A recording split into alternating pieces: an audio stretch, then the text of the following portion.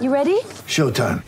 On May 3rd, summer starts with The Fall Guy. Let's do it later. Let's drink a spicy margarita. Make some bad decisions. Yes! Audiences are falling in love with the most entertaining film of the year. Fall Guy. Fall Guy? Fall guy. That's what the poster said.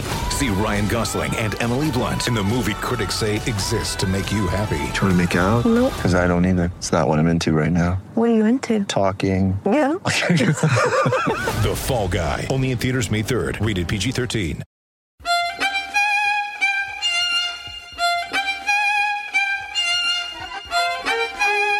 You're listening to the Noble and Roosh Show, brought to you by Ball is Life and Dash Radio. Hello and welcome to another episode of the Noble and Roosh Show by Ball is Life. I'm your host, Roosh Williams, with my co-host, Zach Noble.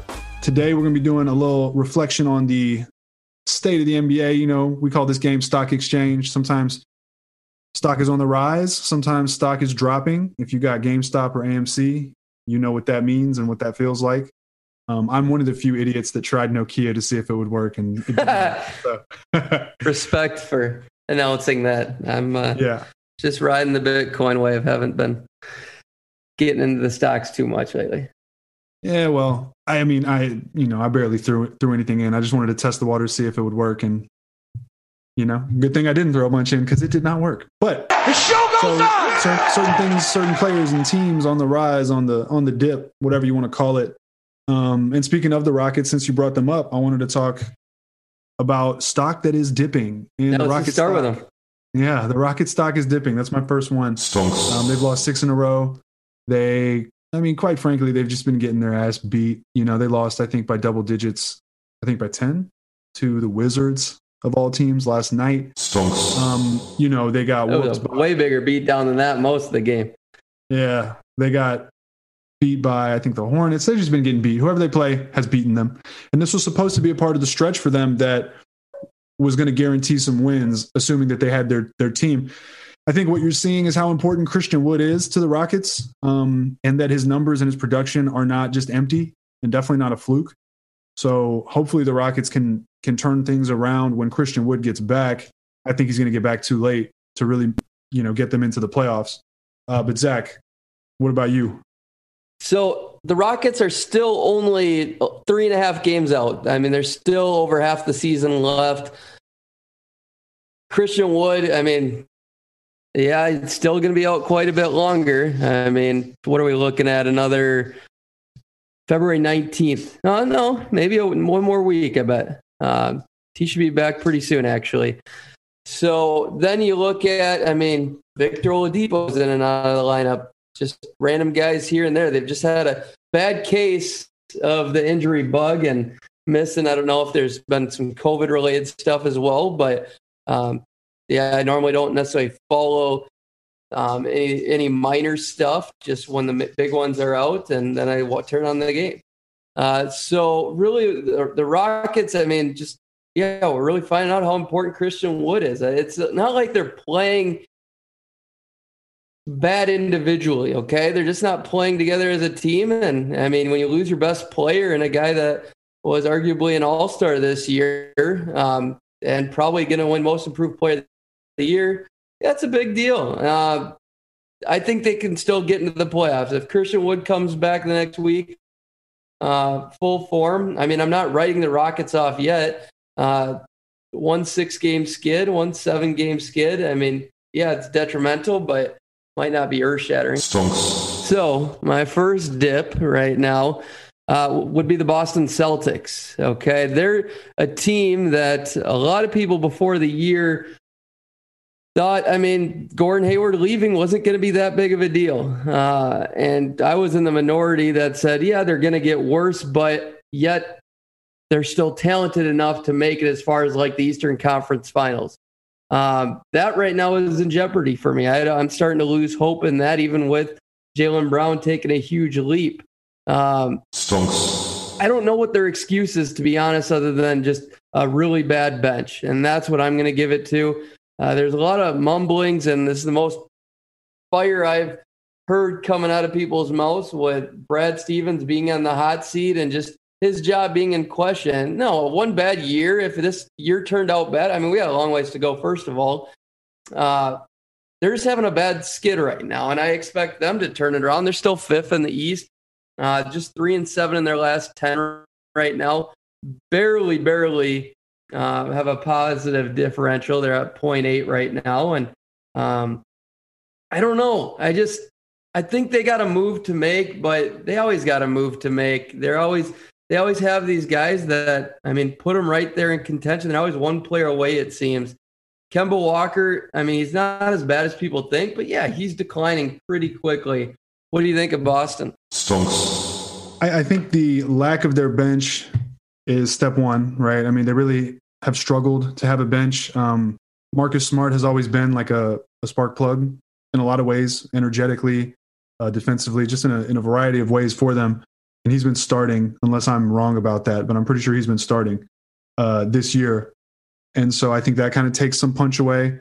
And Kemba Walker's just not, I think he's declining. I don't think he's like rapidly declining, like, oh my God, Kemba Walker stinks, but I just don't think he fits the identity of a Brad Stevens team defensively. And I think that he's shooting given how 36% on the year from the field. Kemba? Yeah, lowest of his career. I mean, he's only played in 12 games, averaging only 27 minutes a game. Is this, I hate saying this because Kemba Walker's such a good dude, but is this karma for screwing IT over? They go from IT to Kyrie Irving screwing things up and leaving, just spurning them for basically nothing. And then they go out and take Charlotte's scraps, essentially. I don't like calling Kemba Walker scraps, but I mean, no, it's just, I love Kemba Walker. It's just a matter of, look, he's undersized, right? He's 6 feet tall. He's coming back from injury. The reason I bring up undersized is because he's coming back from injury and he relied so much on quickness.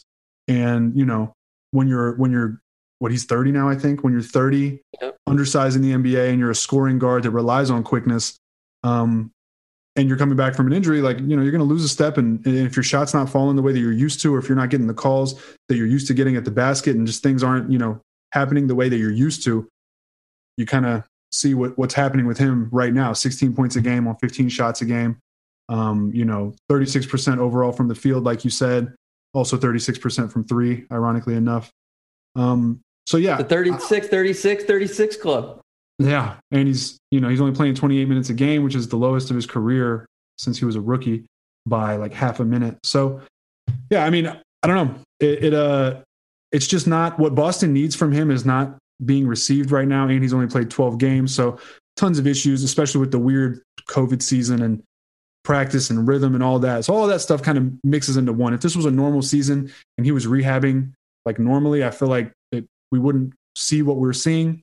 But they don't have a bench, you know, and I don't think Tristan Thompson has kind of solved the issues that they were looking for at the five. So right. I think all of that has kind of resulted in them being the team they've been. But the bright spot is Jaylen Brown. Jaylen Brown has had a hell of a year, took a huge leap forward. I remember there were rumors about, oh, maybe Boston would do a trade centered around Jaylen Brown for James Harden. And obviously that didn't happen, but it would have been incredible given his production. So that's kind of what I think on Boston. The second team that I had dropping is the Hawks, man. The Hawks have lost 4 in a row. Stonks. They've lost 7 of 8, I think. Stonks. And they're 11-16. I don't know where they are in the East. I mean, they're in the East, so they're still in the playoff hunt, even at 11-16. But Stonks. But yeah, I mean, they came out hot. They were looking really good. And then all of a sudden, you're kind of hearing rumblings about John Collins not being happy. And obviously he's got a contract year. Not even John Collins necessarily individually, but him and Trae Young clashing. And it feels like things kind of changed from that point. And now Trae Young is getting vilified for drawing fouls the way he's been drawing fouls by leaning into guys when he shoots it. It's like, it's really almost like the James Harden experience, except it's Trae Young. It's kind of crazy to see how the baton has been passed. But yeah, saying, I mean, just in the foul size thing. Right. And, you know, okay, good. Yeah. Well, mainly that, but yeah. So yeah, man, I don't know. Atlanta's slumping. Like I said, they started hot and they've lost 7 of 8. So what are your thoughts on the Hawks? Stonks. Yeah, I also had the Hawks as a down, but I'll bring up another one. But the Hawks, for instance, I think they're finally realizing Lloyd Pierce probably isn't the coach going forward. I mean, me and you were both a lot higher on these guys than most before the year. I still believe they have the roster. I mean, they got guys that are playing good enough. I don't care about the injuries. I just thought that strength and numbers and depth, they were going to be okay. But Trae Young plays an incredibly magnetic game of basketball. And if he doesn't have somebody like that's when you have that much talent, you got to figure out a way to get these guys involved earlier. You know, Trae Young can have 30+% usage until he's like shooting amazing numbers, and he's just not doing that right now. I think these guys are becoming less interested in playing with the dude, and that it's unfortunate. And that just stems back to the coach, because yes, Trae Young has to be the center point. He's got to play the way he does in order to be as important as Trae Young can be. But at the same time, you got to figure out how to get these other guys involved. And that's just super tough, especially when this dude has only played one way. There's a lot of young guys that still need to be developed. And that was my big question before the year. Is there going to be enough minutes to go around? So I think either a big trade to kind of bolster the talent on this roster. And I love Bradley Beal there. I'm still believing in Bradley Beal on the Hawks, but I don't know if Bradley Beal would like that. I just think they have the pieces as a part of it for me. But it's tough. I really want them to succeed. John Collins being such an important player for them. The rumors out there, it's probably really similar to a team like, I don't know, the Rockets early in the year, or even the Nets, with all those young guys having to go through all that shit. But your boy Clint Capella, that dude's gotten stronger. That guy has leveled up this year. And I mean it from being able to move laterally. Like, I think he's much quicker this year. Have you been watching him at all? Or? No, I haven't really been watching the Hawks closely in terms of like Clint Capella's development. But I know he's averaging a career high in rebounds. And I know he had that stretch, man, where he was going crazy with like the 2020 games. So I'm happy to see Capella, hopefully back to Capella. Oh, and he's averaging a career high 2.2 blocks per game. Hell yeah. Even though he's only playing 29 minutes a game. That's awesome, man. Good for Clint Capella. He's a solid center. You know what you're going to get with Capella. And it's nice to see that he's delivering that. I miss Clint Capella in Houston. I think he'd be a lot of fun next to Christian Wood. Stonks. Yeah, so unfortunately, our guy, Cleveland Cavaliers and Colin Sexton, Stonks. They're dwindling right now. I was starting to believe, I never wanted to be all in on the Cavs, thinking they could be a competitive playoff team. I just thought it was early season success. But I was starting to buy it more than I probably should have. And they're starting to falter off. What have they lost? 6 or 8 straight now? 8 in a row, and 1-9 their last 10. It's becoming panic mode. I don't think Andre Drummond's had a ton to deal with it, to be honest. Yeah, he was important for him, but at the same time, Jared Allen, I think, is doing what he did, and is just as valuable as Andre Drummond. So I think it's just becoming a talent thing. Isaac Okoro definitely is regressing back to the rookie mean, and Darius Garland missed a bunch of games there. So Stonks. Colin Sexton, he's learning what it's like to have to lead a team with going through dysfunction early in his career. Yeah, I think Larry Nance was out too. It's just never a good thing when your team or when an organization is like the center of drama, with like the Drummond stuff, whether or not you think that's dramatic to like a higher or lesser extent. It's just never a good look, We'll see what they get in return for Drummond, or if they reach a buyout or whatever may happen. But, it was kind of surprising to see them performing at the level that they were performing at when Sexton was rocking and they were winning games and, competing with the Nets and all that kind of stuff. So similar with the Hawks too, they had a strong start and then, things kind of regressed to the mean. And I think that's where they're at. They still have a ton of talent. Jarrett Allen it would make much more sense to start Jarrett Allen at center than paying Andre Drummond that much money to start at center in the year 2021. I like that decision. I do. It's the right decision basketball wise, The last squad that I had stock dipping is Miami. The Miami Heat. They are 5-9 in their last 14 games, I think. The reason I have them so low is because they had such high expectations coming into the season, People had Miami as a top 3 seed. I think both of us did. And right now they're not in the playoffs if the season ends. And they had a lot of stuff happen with COVID. A lot of players missed games and all that, but Jimmy Butler's been back lately. I think everyone except maybe Dragic, if I am correct. I might even be wrong about that. He hasn't played much. Yeah. Tyler Herro, I think, missed a game, but he balled out the other night. And they still lost, I think. So I don't know, man. Miami just kind of the more that the games go on, it's starting to look like Miami might have been a big beneficiary of the bubble environment, which would be fascinating to even kind of discuss or dive deeper into to kind of see why that happened. I feel like their mentality and the underdog mentality they had kind of fed into their desire to be there, and obviously X's and O's and matchups in terms of substantive basketball in and of itself. But yeah, man, Miami just doesn't look like the team that they were, and it doesn't look like they will become that team. They might play well, but they were playing at a very high level in the bubble. And I think that they have a long way to go to consistently play at that level. So it comes down to just their offense for me. Their defense hasn't dipped a ton, but they're not getting up near the shot. They're last in the league in just shot attempts, period. The pace, still is about the same. I don't know. I think it's Jimmy Butler being out is a big part of it, but even when he's been back, they haven't been winning a ton. Put up a 30, 10, and 10 triple-double, and they still can't get the victory. It's quite the science experiment. As you kind of were alluding to, it's like, do they not, have the talent that we thought? Because, Bam's putting up even better numbers from last year. Bam's leveling up once again. Nobody's really dipping that much. And I just don't know. How do you go from playing that cohesive as a team to just kind of just disappearing like this? And anytime they come out and play a good quarter or two, and then they just fall apart. They're one team I really can't figure out that much, and it's hard to say because outside of games played, yes, that's a huge part of it. But Jimmy Butler, still has played in 15 games, and he doesn't have a winning record. So, yeah, I don't know what to say.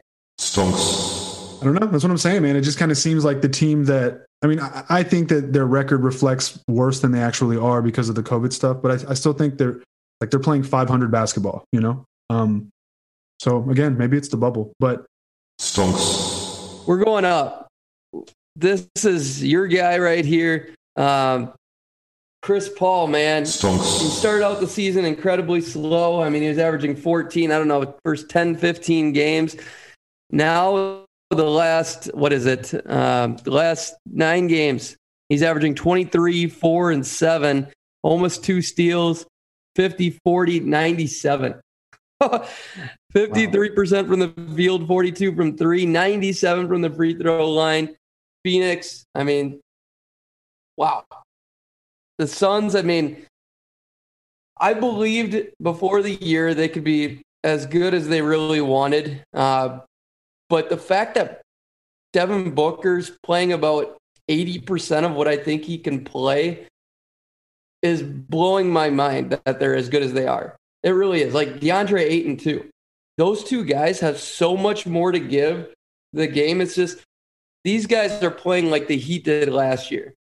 These guys are playing like Chris Paul is playing that Jimmy Butler role. And then, I don't know, you just mix in everybody else. Devin Booker's been Bam, basically, about to that level. Devin Booker hasn't played to the Devin Booker of last year, not out of this world. And it's probably been relaxing for him, to be honest. Yeah, it has to be. Chris Paul's balling, man. Chris Paul's he leads the NBA in free throw percentage.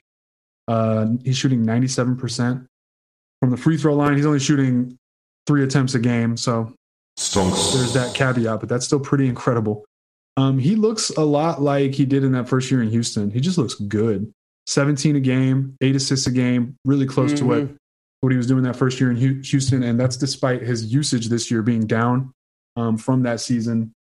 From that season by about 1.5%, couple percent almost. So very impressive, man. I mean, it's Chris Paul. Anyone who wrote Chris Paul off, even after, as a Rockets fan, even after he had that poor second season, I knew, one of the reasons I did not want him traded when all the drama started in the offseason was because I just knew that Chris Paul, with the mentality that we all know he has and how personally he takes things and how competitive he is, he was not about to go out like that. Chris Paul is not about to go out sad like that.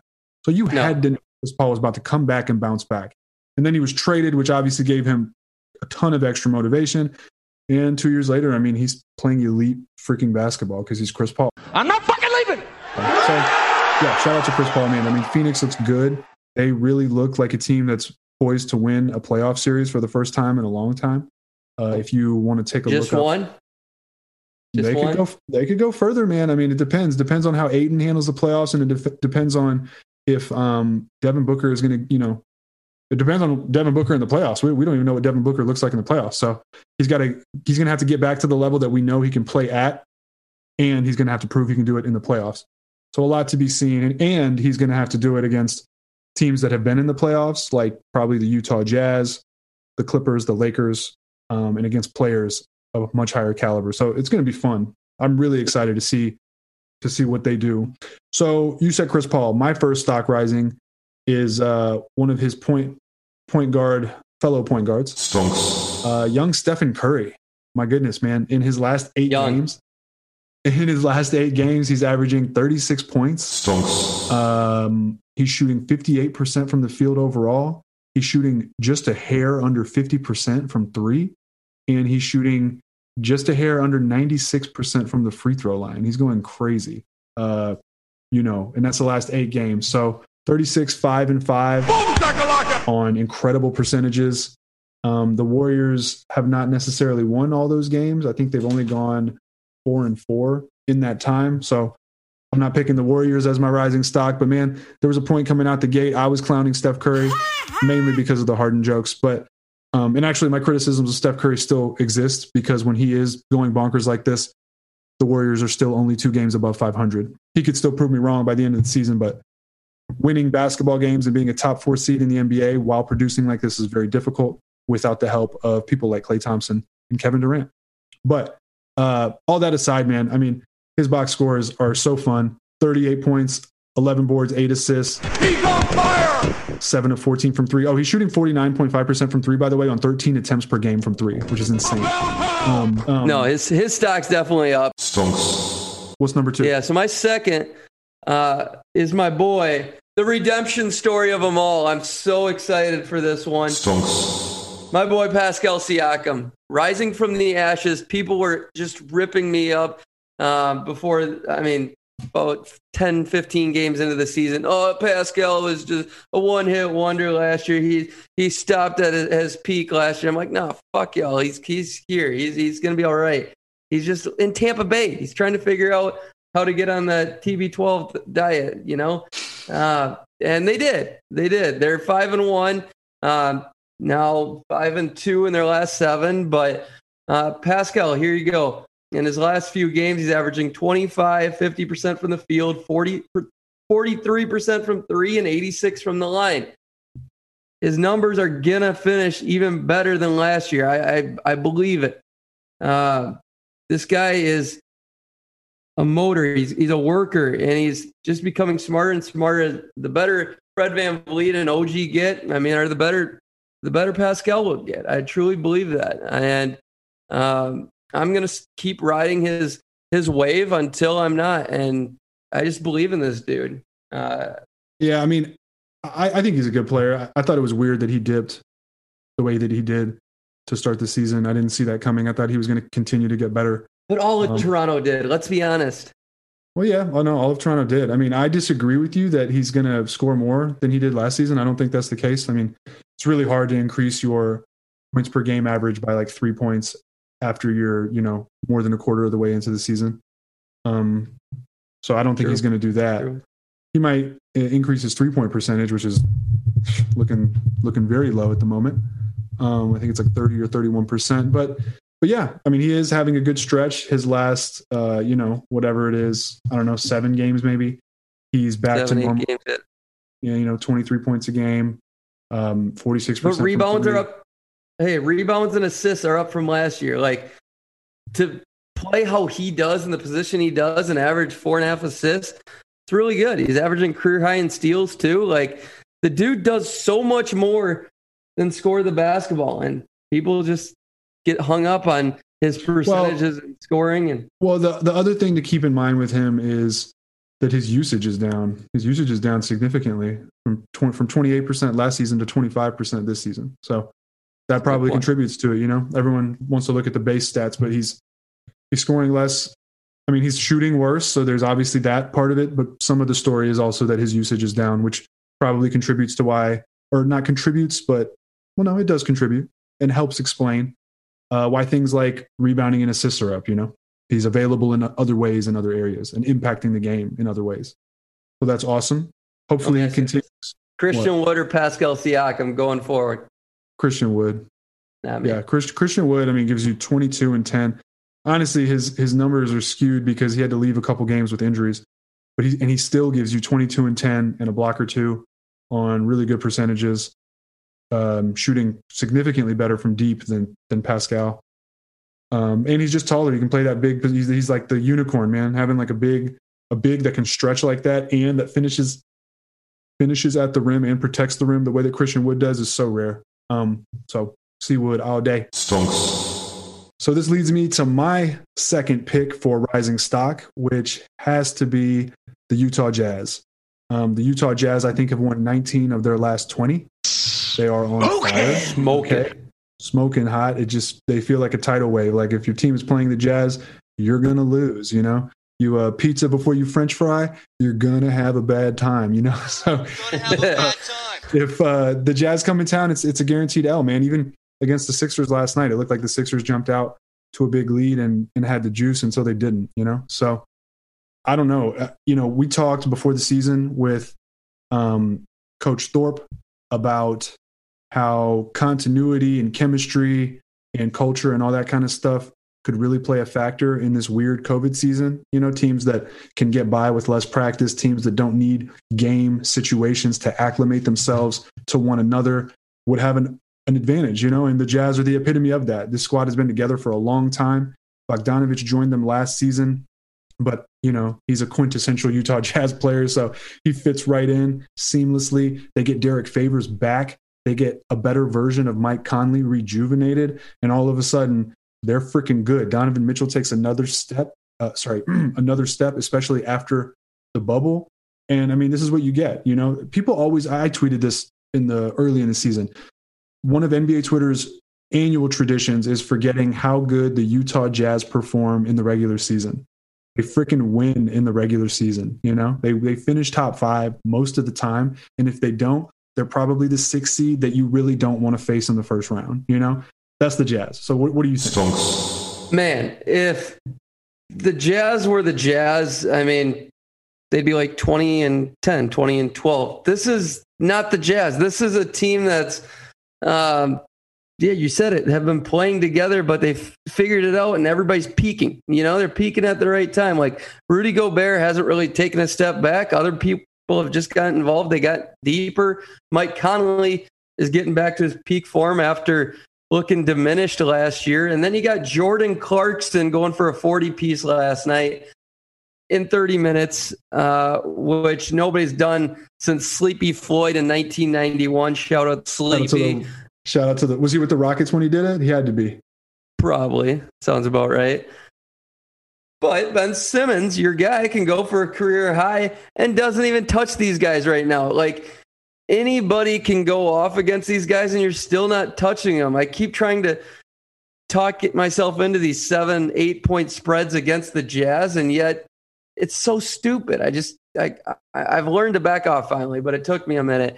Man, it's fun to watch. I hope and pray it carries to the playoffs, because Utah deserves this, a team this good, a true contender. But I don't know, the teams that have been this good, the Milwaukee Bucks, the Miami Heat, even Atlanta Hawks, they run into somebody too good, and I don't think the Jazz are on that level like the Clippers and the Lakers yet. I just don't.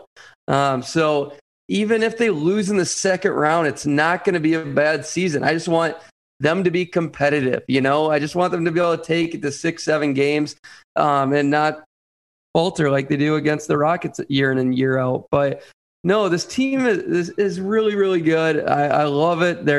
They play together as one unit, and they are rolling. I mean, do you think they can get to a conference final? Do you think they have any chance against a Clipper team? I think they could definitely get to a conference final. Would I pick them to do it? Probably not yet. Definitely not yet, and probably ultimately not. But they can. The difference with the Bucks is that their fatal flaw is that their best player goes, can't be used late in game situations because he can't shoot. Donovan Mitchell, on the other hand, the best scorer for the Jazz, a little different situation. I think they're also very well coached. Not that Budenholzer and the Bucks aren't, but just having been a fan of a team that had to go against the Utah Jazz twice in the last few years in the playoffs, you really see how tough they are and how much they grind out. Mm-hmm. And last season they were missing Bogdanovich, by the way, but now they've kind of they've either filled holes that were previously there, or they've gotten better in places where they needed improvement. Shooting, they've gotten a lot better. I mean, Clarkson off the bench, spark plug, Bogdanovich knockdown. They still got Ingles, obviously. Donovan Mitchell can still shoot. They didn't have all of these pieces at the same time in the past. Now they got Conley, if he's healthy and playmaking the way that he's been doing. Previously they would trot out Rubio in the playoffs, for example. So they've just gotten better across the board. And no disrespect to Rubio, but Mike Conley's a better player when he's at his peak. So a lot of disrespect to Ricky Rubio. He's dog shit this year. Worst year of his career. Stock way down. Let's just wrap up on this Jazz, because I was all about the Jazz too here. I mean, they're smoking hot. They've won more games in 20 games than 27 teams have won for the entire season, which is roughly 27 to 30 games. Wow. Think about that for a minute. That's 19-1 in their last 20 games. The thing that drives me nuts about this team is there's so many differentiating opinions on who is their best player, their leader, their most valuable. To me, it's Donovan Mitchell's their best player. More valuable, you might be able to make a case for Rudy Gobert, but there's all these advanced stats that get people to believe in Mike Conley. What do you say to all of that? Because I'm all about Donovan Mitchell being number one on this team. By the way, it was Sleepy Floyd was with the Rockets when he did that. A few years back when the Hawks won 60 games and they had 4 guys make the All-Star game. Who was it? It was Horford, Korver, Teague, Jeff Teague. Who else? Millsap. Paul Millsap. Thank you. Okay. So the reason I ask is because the Jazz kind of have that same feel, like you just mentioned, right? A lot of people don't really know they don't agree on who their best player is. And usually that does not bode well in the playoffs, because the NBA playoffs is ultimately an environment where top tier talent rises above and makes things happen, to ultimately win games. Now, despite the Jazz having that, I still think Donovan Mitchell, I agree with you, it's Donovan Mitchell, because he's got it like that. He can go get you buckets in the playoffs, Now, whether the bubble was an isolated incident, we'll see, but Donovan Mitchell can still score. Not top tier elite, but he's capable of doing it at a pretty freaking high level. So we'll see.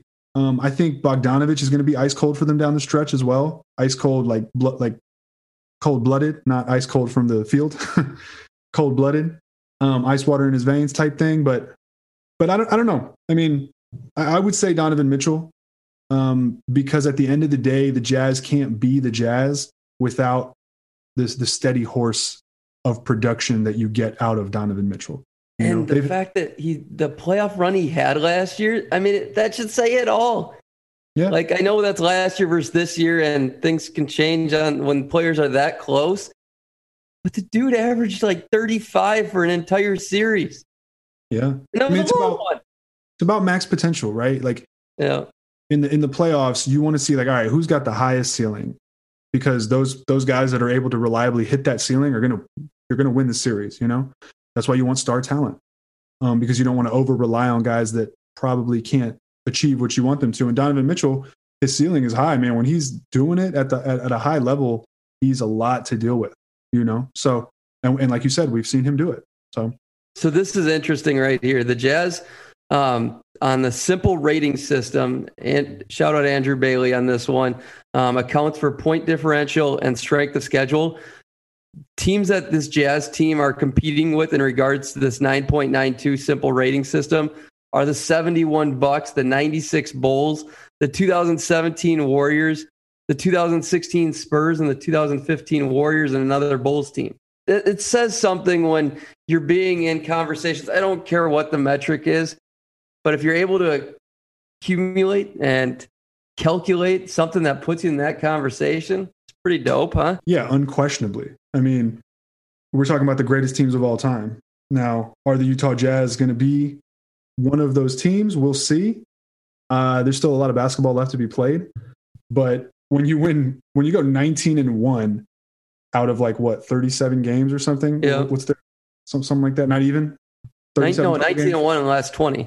Well, 19-1 in the last 20, but I'm saying how many have they played on the season?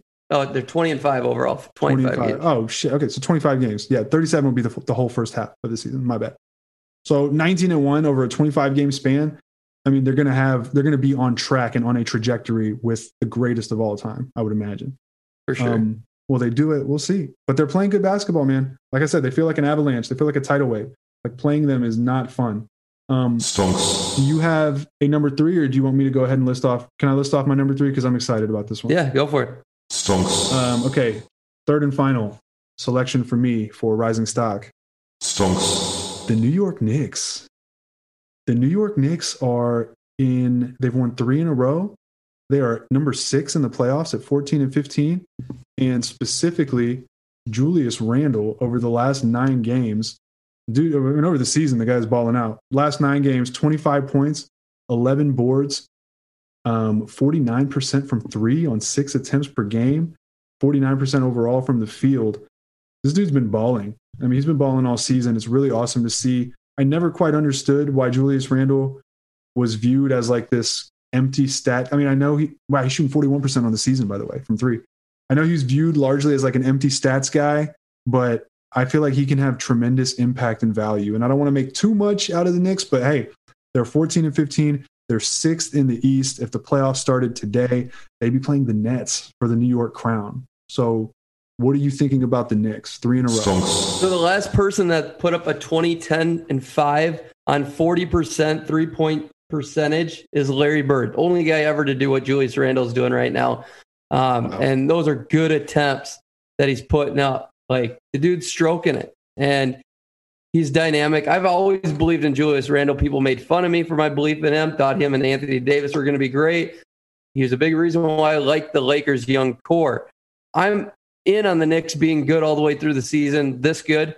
Don't think they're going to get much better unless RJ really jumps out or Mitch comes back and levels up or something, or Obi. I just don't see Obi really doing much this year either. But I see this team hovering around this mark and getting into at least the play-in games.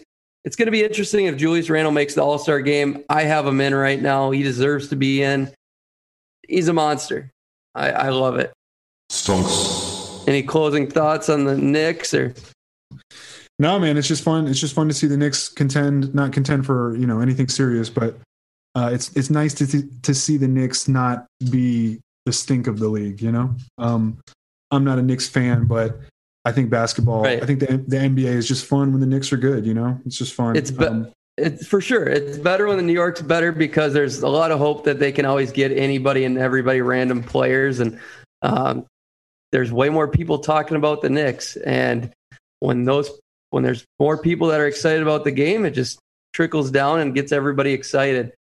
Last stat I want to throw out at you. How many minutes do you think John Wall, Victor Oladipo, and Christian Wood have played together? I think they've only played 3 games together. So my guess would be 3 total games is 48 plus 48. What's that? 96 plus 48, 144. Yep. If my math's wrong on that, maybe. Let's just say 144 minutes total. I'm going to guess 51.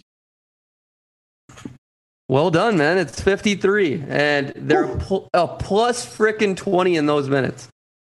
Wow. Yeah. Plus 20. Those plus 30 20, guys. Plus 20 overall or plus 20 net rating? Plus 20 net rating in those minutes. Wow. Well, I guess that's what, yeah. Okay. Well, no, it's 100 possessions, but, wow. Yeah. I mean, no, and that's part of the reason that, you know, luck has a lot to do with it, man. Like the Rockets had a plan. And some people are judging their plan by how it's gone, but like who could predict that Christian Wood would be out, Oladipo would be out, while, you know, all at the same time, and, you know, then COVID. And so, yeah, I mean, if they were healthy and playing, I think the Rockets would be a lot better, but the reality is that they're not healthy and they're not playing. And unfortunately, the timing makes it such that with Oladipo specifically, you got to make a decision, you know? And that decision that you got to make in terms of throwing him big money for multiple years could be a really impactful one on the future of the franchise. I know that there's rumors that they're still active in trade talks with him, and he's been underwhelming offensively, honestly. I didn't realize, watching him game in and game out, I didn't realize how loose his handle was when he drives. He's got a pretty good handle, but he gets the ball poked out a lot. Sometimes he loses it, like as he's gathering to finish. Just kind of lazy with the rock sometimes, it feels like. And he takes a while to feel out his shot. There are times where he's just perfectly in rhythm and it looks great, but in a Houston jersey, those have been few and far between. So good player. I like him. Don't know if I'd throw him max money. I mean, I wouldn't throw him max money unless there was like a team option on the second year or something. Yeah. But yeah. I'm with you on all of that. With Oladipo, I'm a little higher on him yet. It's going to be interesting to see what plays out there. I really hope Christian Wood comes back sooner than later so we can see those three together a little more, because Victor Oladipo is on the block, it sounds like. Not sure he's sold on staying for the long run. It's going to be interesting. I would say I'm not sure that the Rockets are sold that he's going to be there for the long run.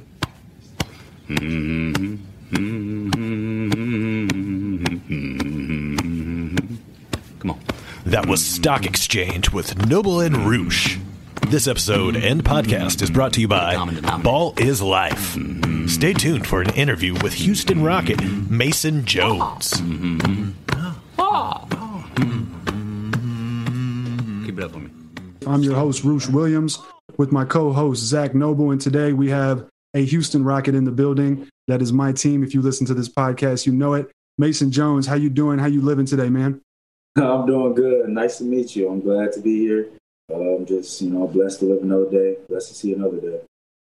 Very cool. Very cool. Oh, yeah, man. So life in the NBA, man, I kind of want to dive right into it. Just so you know, man, Rockets fans really enjoy watching you play. I love watching you play. Your shot has been on fire. First things first, we just got to get to it. You've been hitting anything you throw up. So what has your quick immersion into the NBA experience been like? How's the learning curve? Like, how are things going for you in terms of coming into the league as a rookie, trying to prove yourself? It's really going good right now.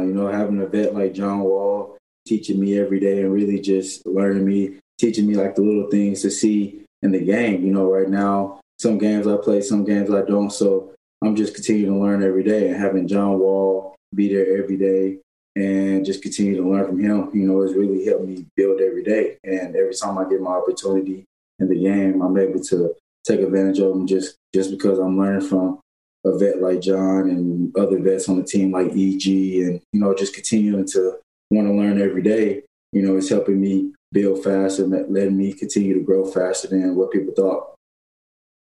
So John Wall is the main vet taking you under his wings right now. Is that what it's what it sounds like to me? I mean, what is that relationship like? And what was the first thing he said to you when he got to Houston? And what are you learning from? Let's get a little more specific here.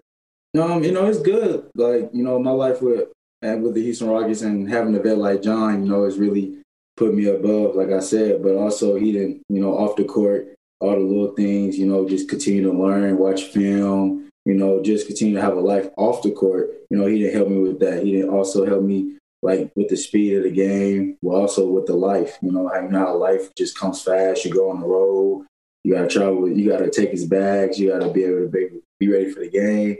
So, just learning from John, just continue to sit down, be able to watch film, be able to call him, be able to, if I need anything, just be able to count him, isn't really just took me under his wing. So I'm really grateful for that, but also just be able to really just continue to learn, knowing that he didn't be in the league for 11, 12 years and knowing that he'd have been an all-star and knowing that that's where I want to get eventually. I know he know how to get there. I know that the work that I see that he put in. So, be able to just continue to learn from him, continue to just grow and be able to call him and just to ask questions.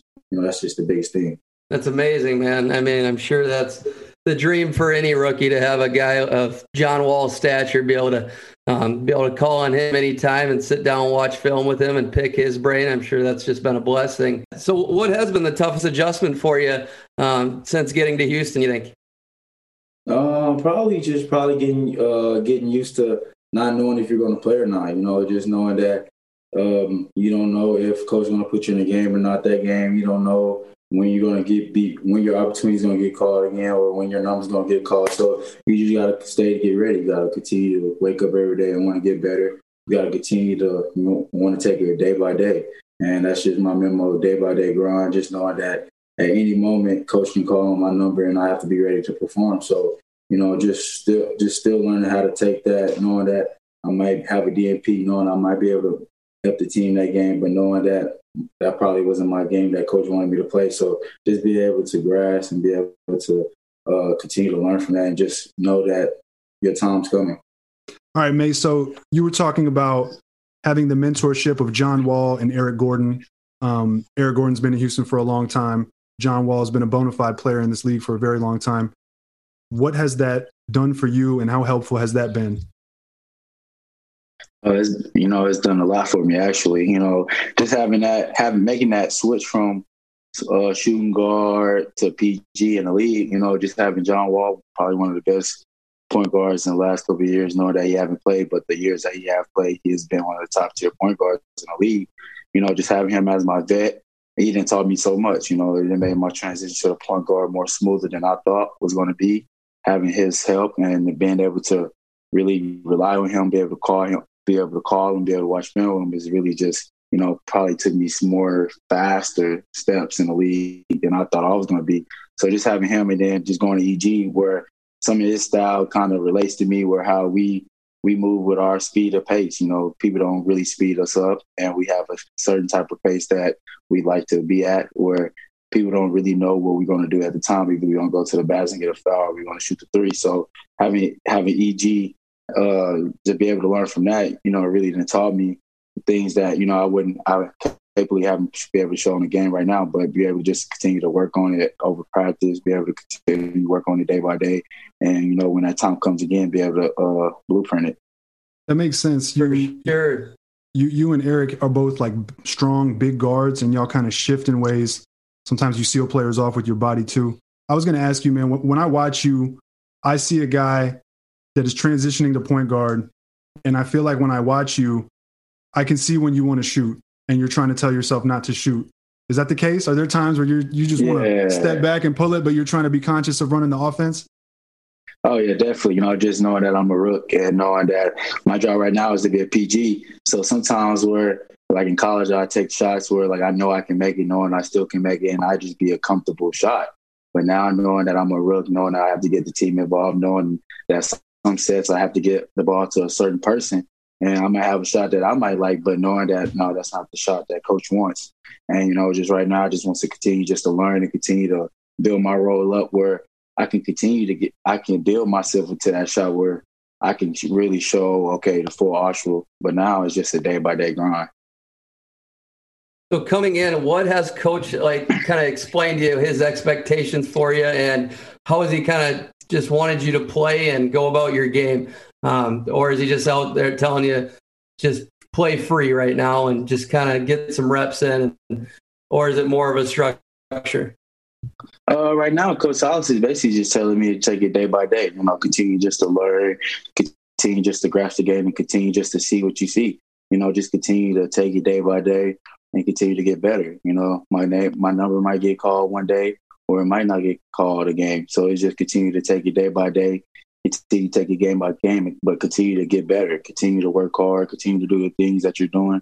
There's a reason why I didn't go down to the G League. So, you know, it's just, you know, they like something they see. So, you know, I just want to continue to get better, knowing that some games I might not play, some games I might play. I might play a lot. I might play 2-3 minutes, but, you know, just be able to take advantage of all the minutes and continue to learn and continue to watch film, you know, just continue to do little things. And when my number do get called for bigger minutes, I'm able to continue to run and continue to show while I'm capable of playing in big minutes.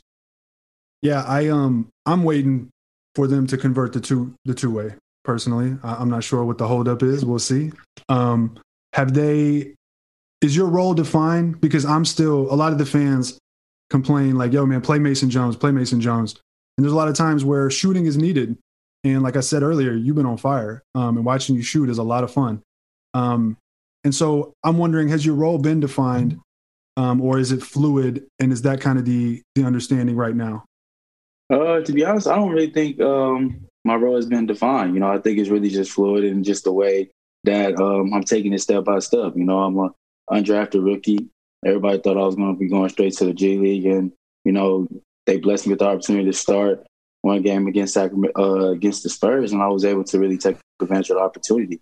And, you know, sit and just seeing the opportunity and knowing that what I was capable of, you know, it really get hard sometimes, knowing that the situation is fluid, knowing that I want to play, and knowing that I know I can help the team win, but knowing that my day is going to come again. But it's just a day by day process. And, you know, right now it's just, you know, wake up and work hard. You know, don't be a pro. Know that your goal is not built in a day. You know, it takes day by day. Hell yeah, man. So believe me or not, I mean, I had you in the first round. I got the receipts to prove it. I really do. But part of that is because you're coming from my guy, Eric Musselman's system. And I loved you in college. I mean, Eric's been on the show a couple of times. Love Eric, Minnesota roots and all. What was that draft process like? I know it's super unconventional. I know you probably thought you were a first round talent in your mind. I mean, you got as high as confidence as any rookie I've heard, and I love that about you. But what was it like going through that draft process, and what was it like going undrafted when I know you expected yourself to be a lot higher than you did?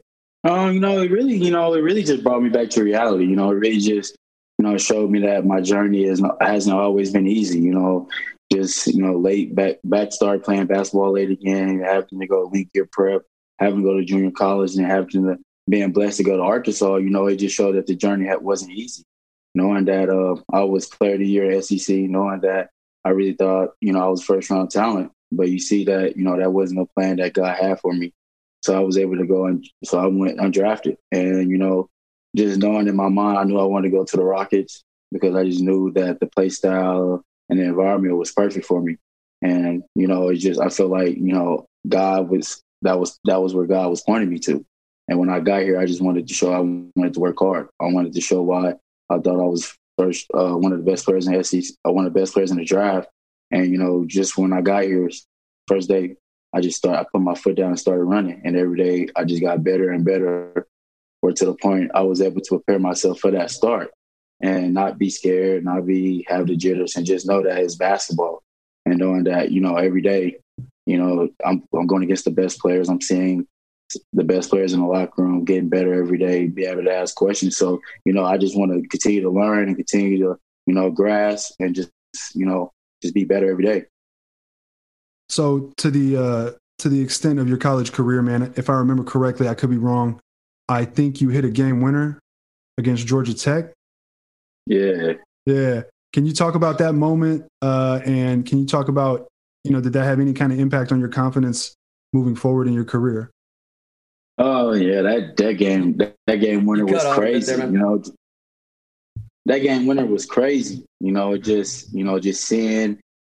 It's just, I still have flashbacks of it, you know, just knowing that it was a year ago, knowing that it really jump-started my career. That's how people really started to figure out who Mason Jones was. And from there, my confidence went crazy. And, you know, I was like, okay, I hit a game, went on the road, first-year coach. He had a lot of confidence in me. And I knew having an NBA coach, my role only started to get bigger and bigger, where to the point where I was able to deliver. You know, I was able to treat myself like a pro. I was able to really just watch film, and because I was getting double teamed in college. So I knew I needed to learn. I knew I needed to treat myself like a pro earlier. And having Coach Muss, it was lovely. And just hitting that game winner just skyrocketed my confidence. And that whole year was crazy. Crazy. That's awesome, man. Is that really the only game winner you've ever hit in your career? High school, did you hit any? No. I had 3 game winners last year. You got bangers after bangers?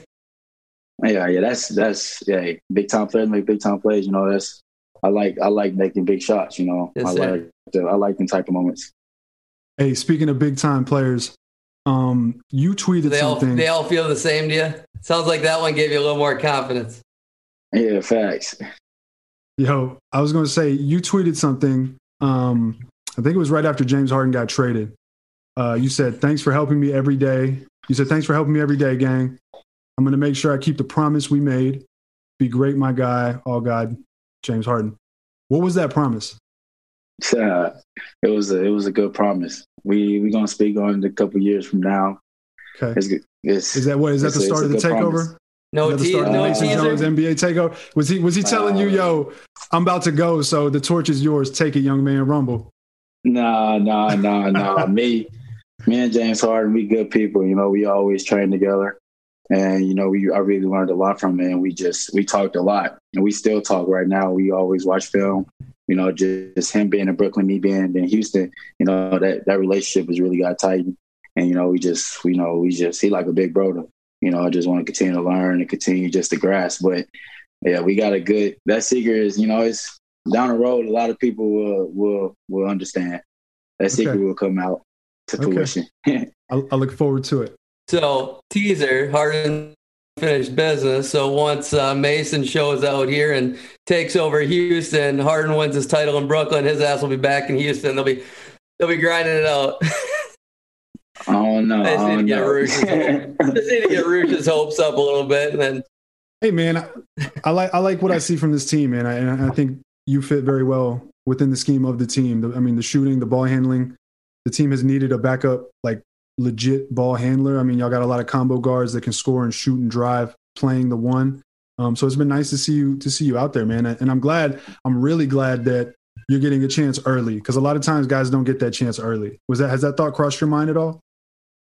Yeah, facts, you know, and, you know, it's really, as you see, I was just looking at the G League bubble today, and I seen a lot of first rounders, a lot of people that was picked before me in the G League. You know, it really just, you know, it hits me when you know that, okay, well, it is a blessing to be on the actual roster. It is a blessing to be able to travel with the team, actually get in the game sometimes, actually, you know, just take advantage of the opportunity of being there, you know, being able to grasp that moment. You know, it really shocks me. It always hits me. And sometimes, you know, it kind of really just, it shakes with me because, you know, I really want to play. And, you know, just being that competitor inside of me and knowing what I can bring to the team, it really messes with me sometimes. But, you know, that's just the learning growth from a rookie, you know, coming from college, playing so many minutes, and then you go into the NBA, you're not the man no more. And, you know, just being able to be mature enough to be able to see that and be able to grow fast enough. I didn't build a lot of, you know, trust in the locker room, a lot of trust from the coaches where they can trust on me to be able to be mature and be able to, you know, play my minutes. If coach give me 5 minutes, I'm able to take advantage of it. If coach give me 20, 25, I'm able to, you know, produce. And, you know, just being able to see that and be able to mature and be able to know not to get mad, but just continue to learn and continue to grow in that moment. You know, that's what coaches want to see that's what they want to see as the development. Absolutely. So we fielded a lot of fan questions, a lot of Houston Rocket fans questions as well. So we got like 3 or 4 of them, but FC and Sensi and then Nima, that's these guys' names. They're wondering, what are the strongest part of your game in your mind? And then what do you need to improve on the most? My strongest game probably is, you know, I'm a shot maker. You know, I can make shots in all various ways. You know, I love making tough shots, and, you know, I can really score at all 3 levels.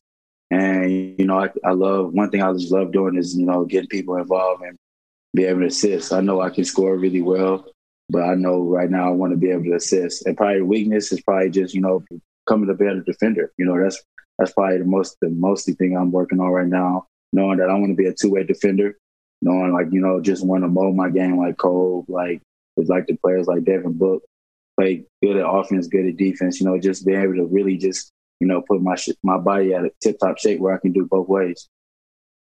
Yeah, I would say I've noticed you, once you get to the second level, once you break the defense down and get into the teeth of the defense to the second level, you got a nice little no look that you dump off. I've seen that. So the passing that you're talking about is, you know, from a fan perspective, like we can see it. And I was going to say, man, you get separation a lot at like the elbow around the mid, but you look hesitant to pull it. Am I wrong? Have you been focusing on threes?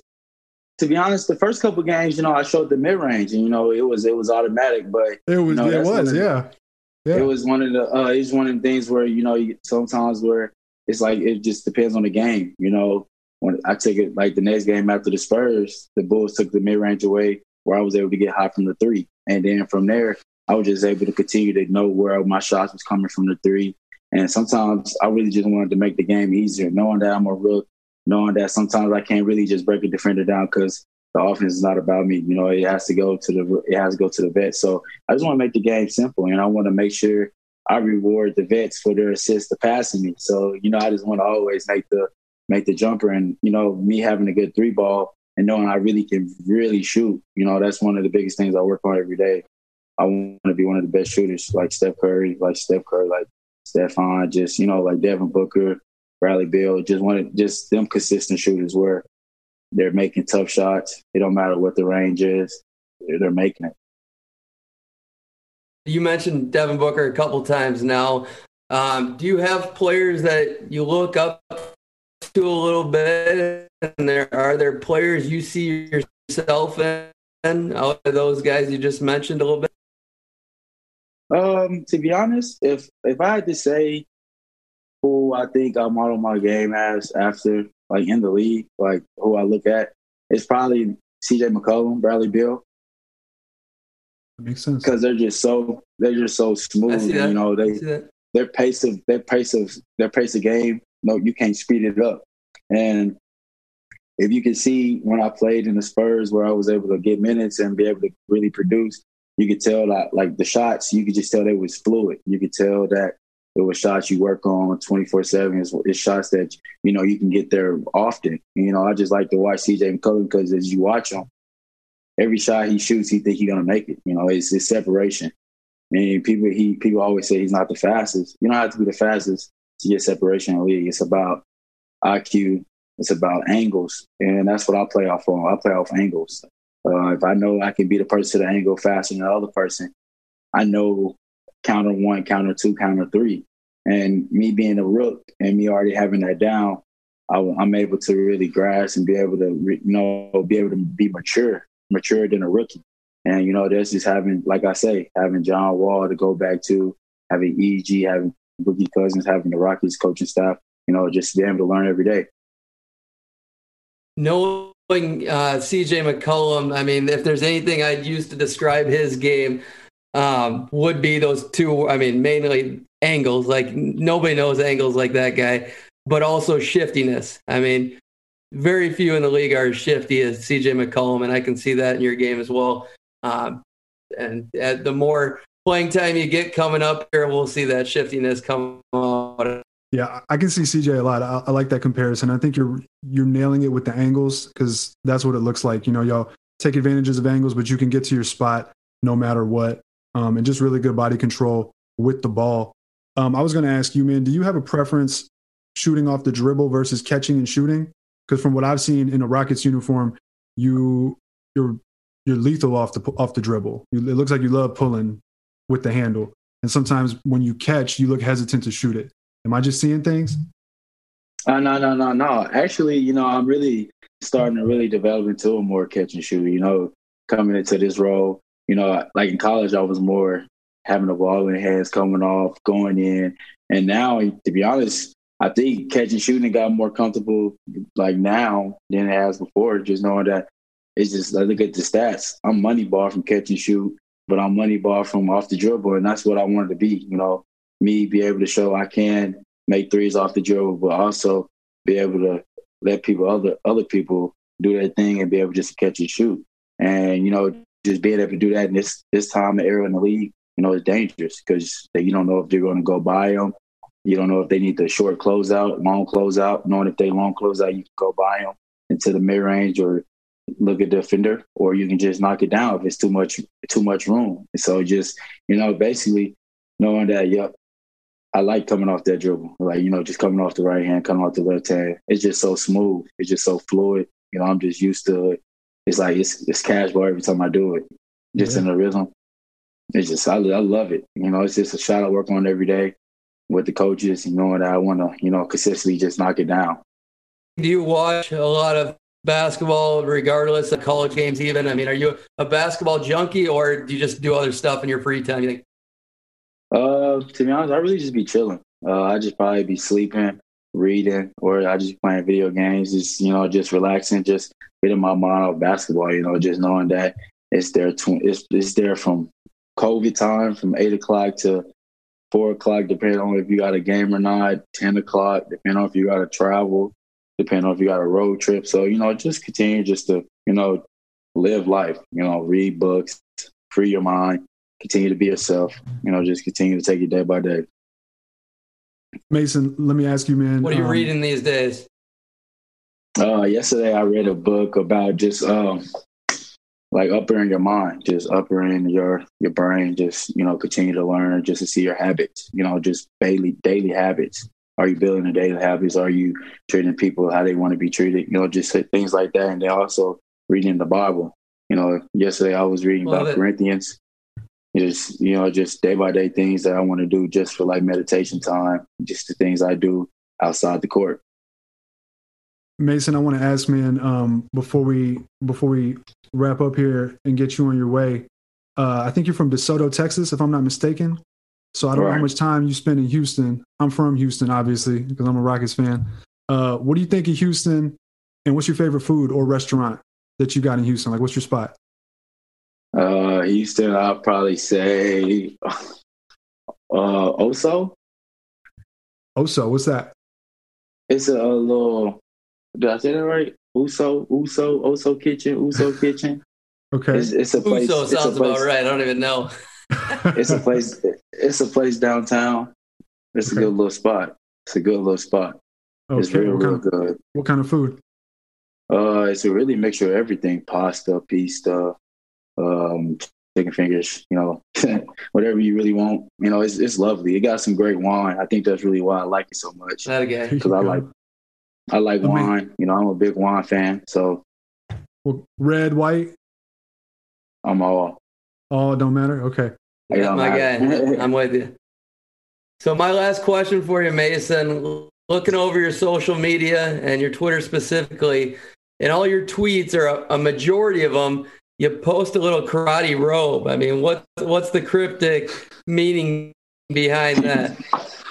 To be honest, you know, that's just, you know, the black belt. You know, that's the highest belt you can possibly be. And, you know, just seeing that emoji, that's how I look at God. He's the highest person on earth. He's the highest in the world, you know, and he's the black belt.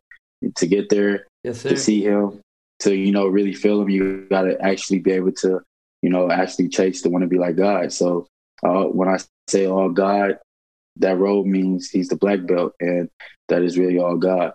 He's the highest of all. Very cool. We had somebody ask that. So there's your answer. But look, Mason, we appreciate you taking the time. I love watching you hoop. Hope you stay a Rocket. Let, you know, everybody in the locker room know that the fans are excited to watch the squad and what is to come. And thanks for taking the time, man. We look forward to your growth as a player in the league. You look awesome as a rookie. So in a couple years, you know, I think people are going to be talking about Mason Jones. So we'll see. Yes, sir. Yes, sir. That is the goal. Yes, sir. Thank you for having me. Mason, we really appreciate it, man. Fun conversation. Best of luck going forward here, and hope those minutes just keep growing for you, man, because I think you deserve it. So, yes, sir. Best of luck, man. We're going to be rooting. Thank you so much. I'm sick.